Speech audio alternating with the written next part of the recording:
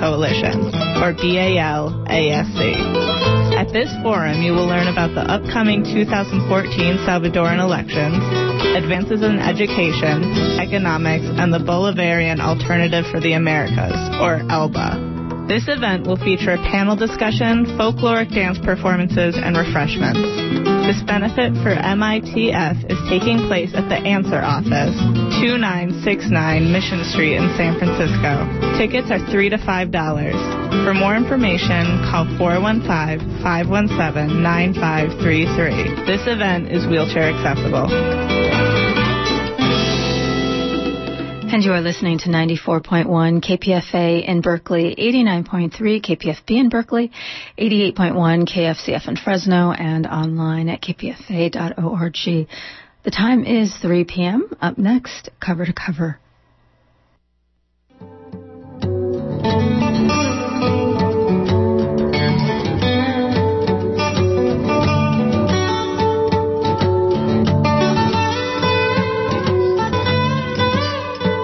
Hi there, I'm Raina Cowan. Welcome to Cover Cover, Open Book, or as I like to call it, Frame to Frame, the next half hour where we focus on issues connected to film.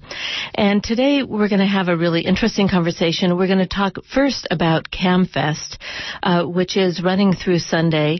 It used to be called the San Francisco International Asian American Film Festival. Now it's CamFest, and it says Film, Music, Food, which is an interesting transition, which we'll find out about. And then for the people up in the North Bay, we'll also talk about the Sebastopol Documentary Film Festival that is also running through Sunday. So for the first part of our show, I want to talk about CamFest. And CamFest started on the 14th. It's 10 days of films from around the world focusing on issues having to do with either Asian issues by Asian filmmakers or a wide variety of things. And with me to talk about this is Christine Kwan, who is the managing director of CamFest. Welcome to KPFA. Hello.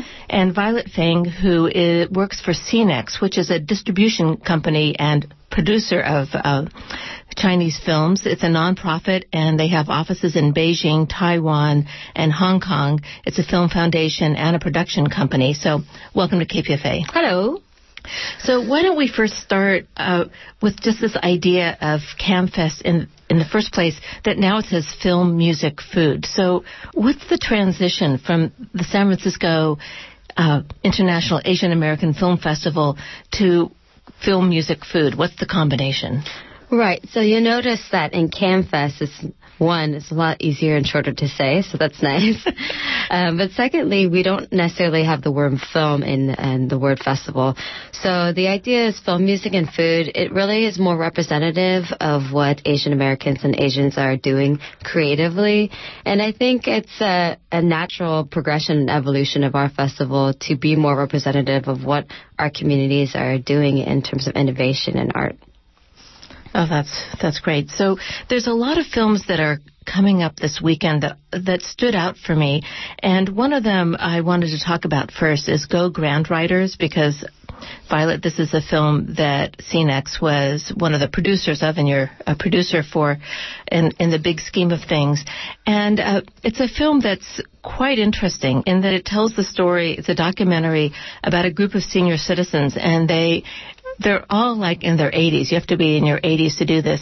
They're on their scooters, and they're riding around the island of Taiwan. And so in some ways, the film is about this experience of seeing the island, and then there's the experience of people who are old who maybe have given up hope in some kind of way, who are confronting things having to do with their health, their bodies, so many different kinds of losses, doing something else. And then there's all the support team, who in this case are the people who take their pulses every day, take their blood pressure, make sure that they get their medication. So I can imagine that this was an idea for a film that would be really hard to execute and make interesting. And so I'm wondering how the director thought about it, and as you as one of the producers of the project, how did you think about how to take this film from its beginning idea to fruition? Actually, the film started from an idea actually initiated by the foundation that for senior people in Taiwan. They already have this idea to travel around these old people on scooters. But then they came to the director and said that would you want to do a short piece of video just to document the trip? And he's like, okay. And they traveled for 13 days. He shot a lot of amazing stuff. And by the end of the trip, he really get to know these old people and then start to poke around and then get deeper into their lives. At that point, he realized that this is a film bigger than just a short video. So he went to the foundation and told them that, I wanted to make a bigger film. I want to make a longer film. So it started evolving, and then he went back to shoot these old people's lives, their families, and all that.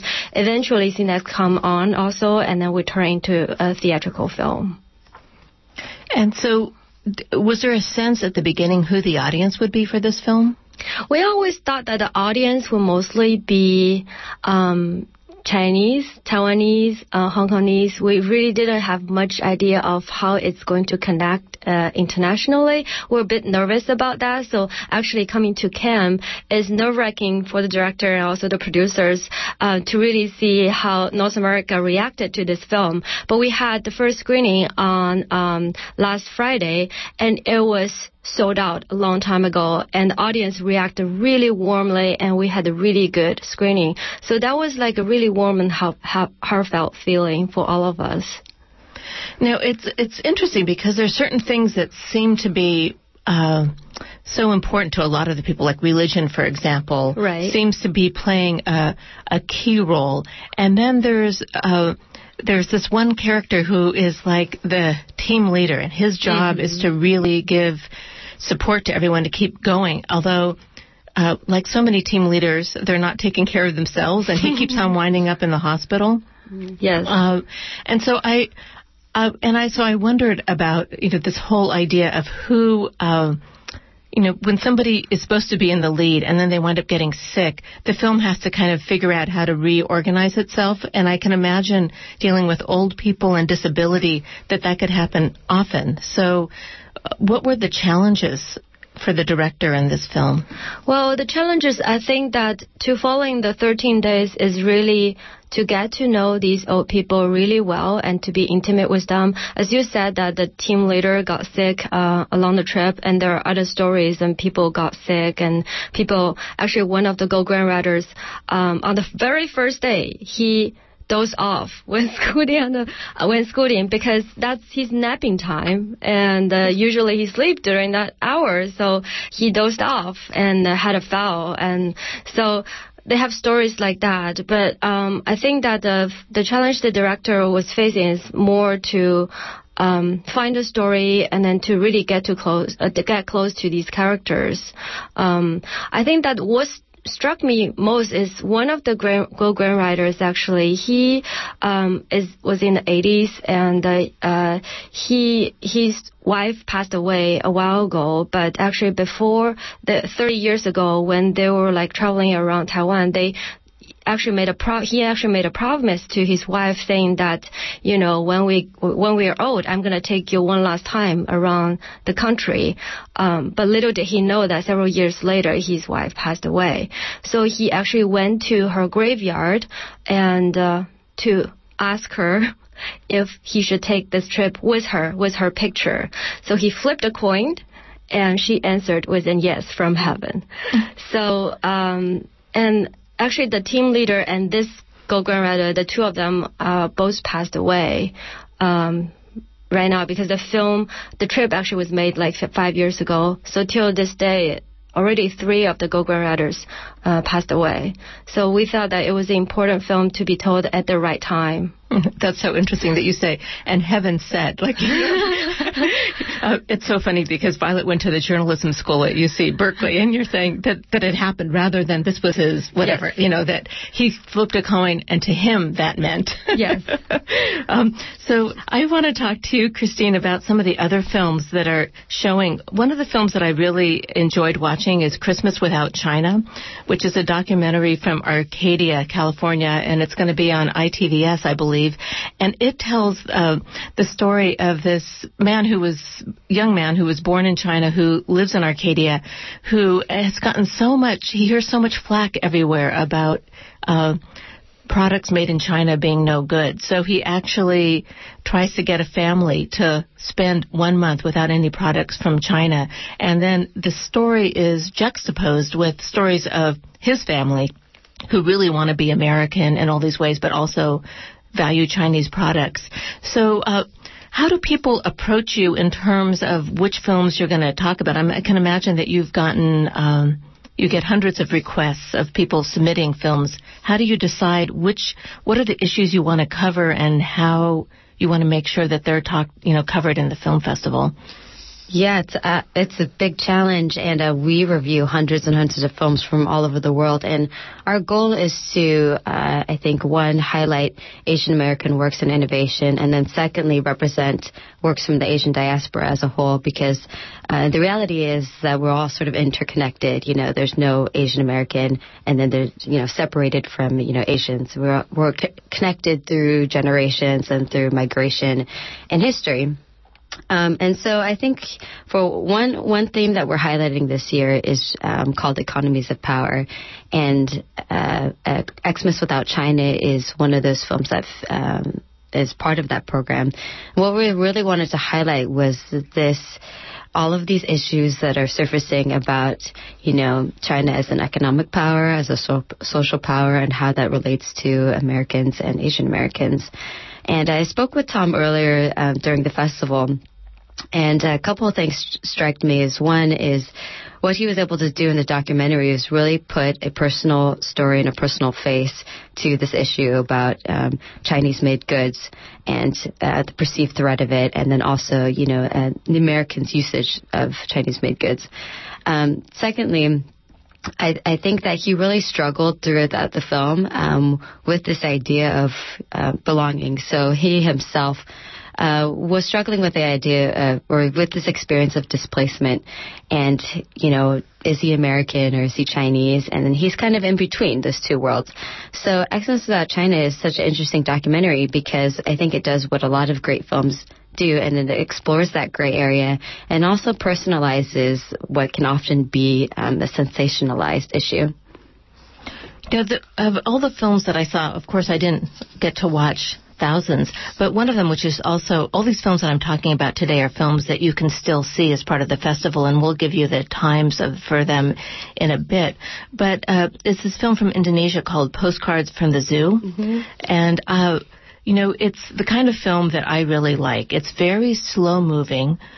One of the main characters is a giraffe who just sort of changes who this giraffe is, named Jira, changes roles through the course of the film just based on how everyone is kind of projecting on Jira. But it's really the story of this little girl who was abandoned in the zoo when she was 3 by her father and then raised as sort of having the zoo be her family until it's kind of a fairy tale until a magician comes along and she sort of takes on another role. But it's so beautiful, and there is a way where time moves at a different pace, and the imagery is wonderful, and the zoo feels both magical and the animals seem really alive. Like there's these moments where an animal, for example, a tiger isn't eating, and she says, "Oh, I know, you need a bath." And then we see a tiger getting a bath. I mean,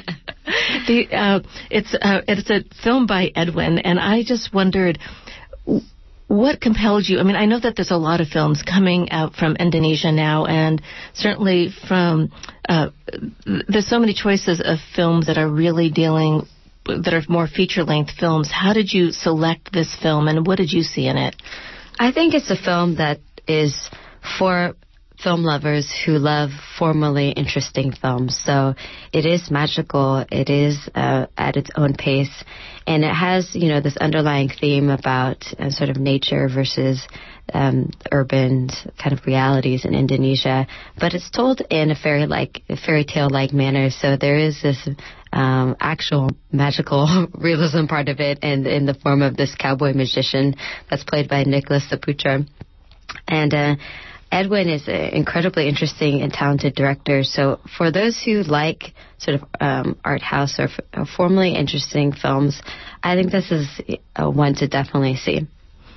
And the animals are in it, so it has this very kind of documentary quality. I mean, there's this blending. So many of documentaries today have recreations, and here was sort of the opposite. It felt like you couldn't really control what the animals were going to do. They were going to probably do something, and then Edwin had to work around it.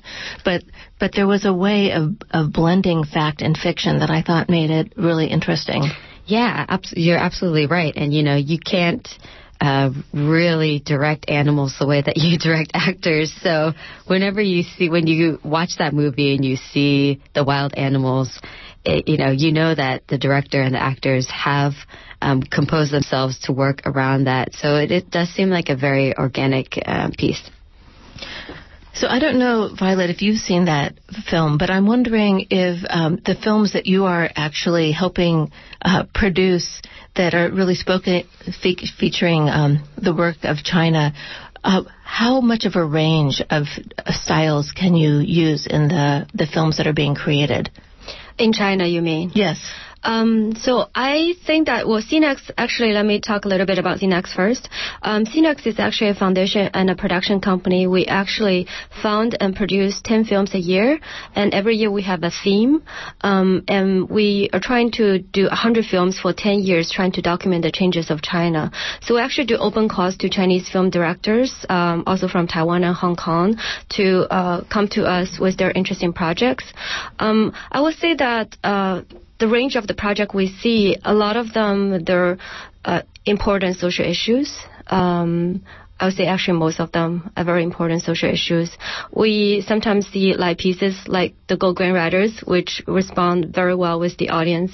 But because China is changing so rapidly, the society is changing so much, and also Taiwan and Hong Kong. So we see a lot of these heavy issues was being brought up by these independent filmmakers. I see. So let me just tell people that Christmas or Xmas Without China is March 24th at 7:30 at the New People Theater. Go Grand Riders is March 23rd at the Great Star Theater at 2 p.m. And Postcards from the Zoo is playing this evening at Pacific Film Archive at 8:45 in Berkeley. The others are in San Francisco. Christine, what are some other films that really stand out in terms of our audience, which would be either political themes or themes that have to do with art, the linking of art and culture that would be really interesting for our audience to see? Absolutely. One of my favorite is playing on Sunday at the Great Star Theater. And I will say, if people have not seen the Great Star Theater, they should try to go, because it's the last cinema in San Francisco Chinatown, and it's really just beautiful. So cinematic experience for sure. And, of course, going there to watch a movie, you can also take that opportunity to explore Chinatown, eat some amazing food.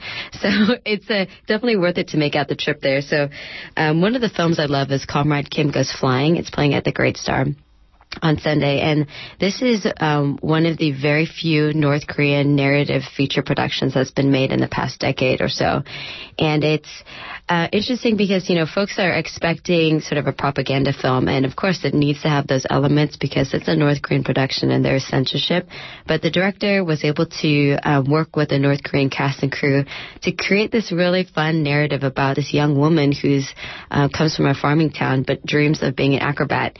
And it's really about her upward mobility, about doing that and pursuing her dreams. And it's also just really surprisingly fun.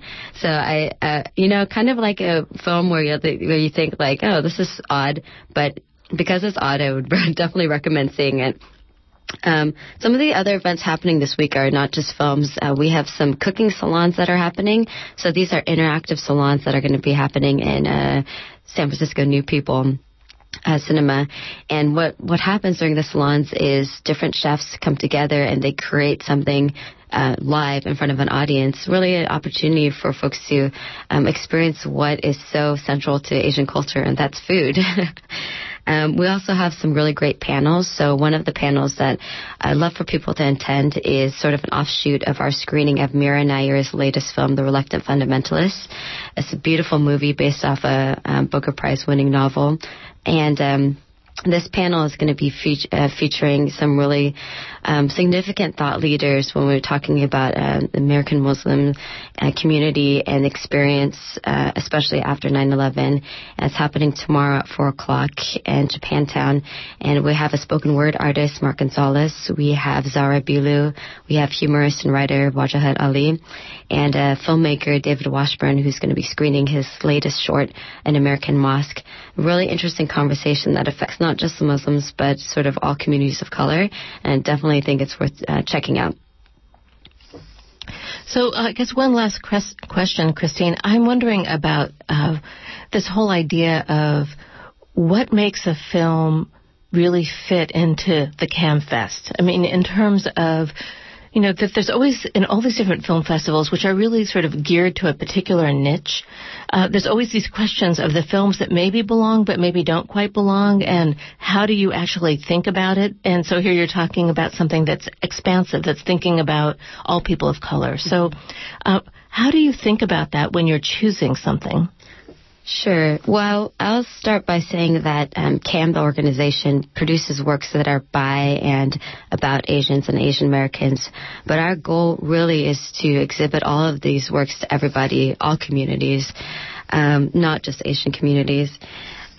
One thing that I'll say is that we are continuing to diversify the platforms and kind of media that we exhibit, but at core, we're always about the community. So it's all about authenticity. Like, does this documentary or feature film, does it feel authentic? Is it representing a community? Is it, you know, speaking to a particular demographic? Is it telling a story that is not typically told, that should be told?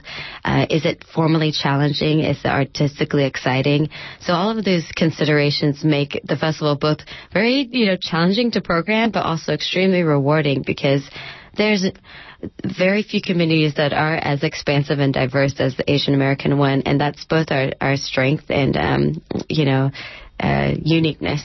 Great. That's Christine Kwan, who's the managing director of CamFest, and Violet Fang, who is a producer with CNEX. If you want to go to the website to find out more about the film festival, you can go to camfest.com. That's CAAM. Fest.com.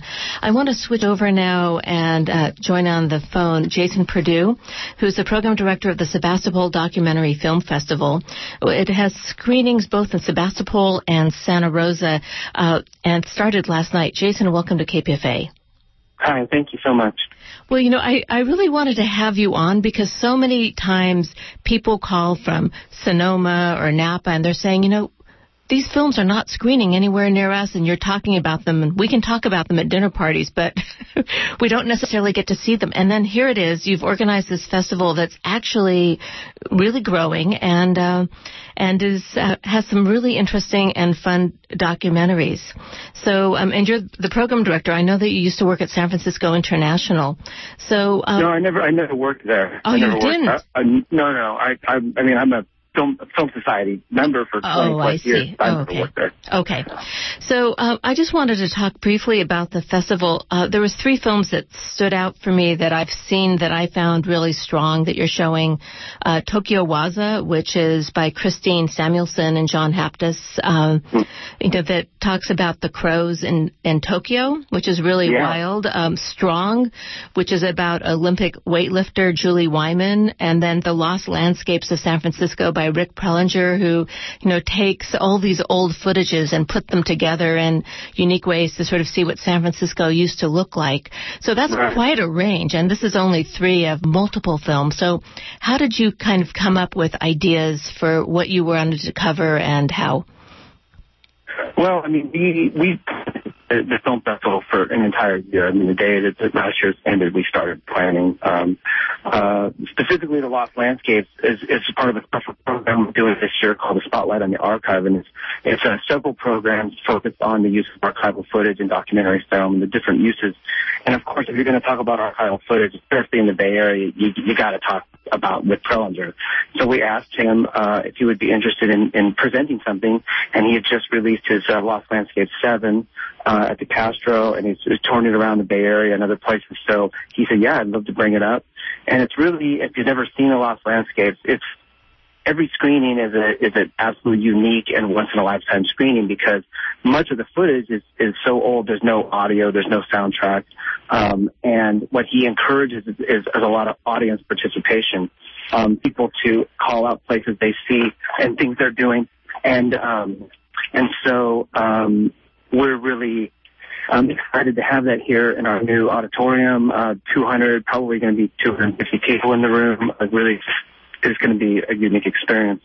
Jason, somehow you're breaking up. So could you talk a little bit softer or a little farther from the mic? Somehow it's hard to actually hear you. Okay, I'm sorry. Did you get all that about the Lost Landscapes? Yes, okay. I did. Yeah. And go ahead. So in terms of trying to make a festival that's first started locally and that is really building to become greater and more recognized everywhere, how did you think about doing that? Well, for us, really what it came down to was immersing ourselves in documentary culture, immersing ourselves in the documentary communities nationwide, really. I go to Silver Docs every year. I participate in local events during Silver Docs that have introduced me to all kinds of filmmakers from around the world.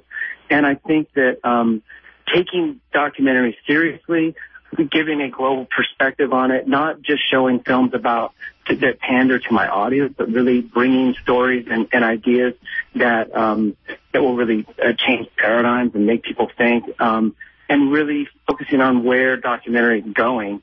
And where do you think that is? Where do you think documentary is going? I think it's some people are calling this the golden age of documentary because there's a lot of artistic things that are happening in documentary, moving away from the talking head, incorporating a lot of more essay-style films, a lot of beautiful camera work and intense real filmmaking, that goes into the kind of filmmaking you would expect in narrative films. That I think is, for some people, blurring the line between documentary and narrative filmmaking, and in some ways enhancing documentary filmmaking. I think that I like that area a lot. I think that it speaks to the use of technology. It speaks to how we evolve telling stories and getting points across. I think that a PowerPoint documentary or a talking head documentary can tend to make people's eyes glaze over if you don't have some ability to engage them. And I think that's where the new documentary filmmakers are really changing the entire medium, really.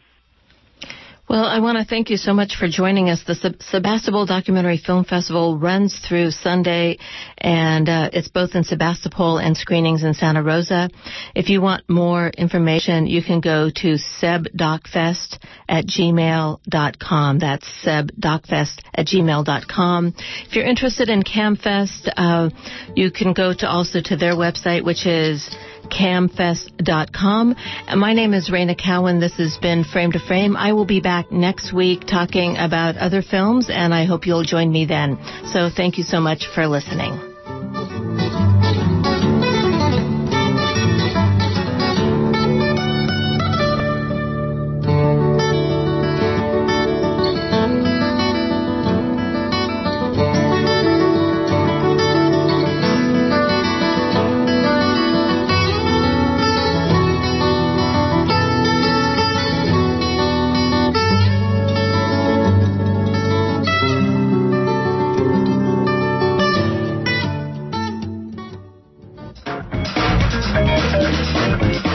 year, KPFA is 64 years old. We want you to help us celebrate on Sunday, April 14th from 5 to 9 p.m. at Cafe Venezia in Berkeley. There'll be an array of appetizers, a delicious Italian dinner, and then birthday cake, of course.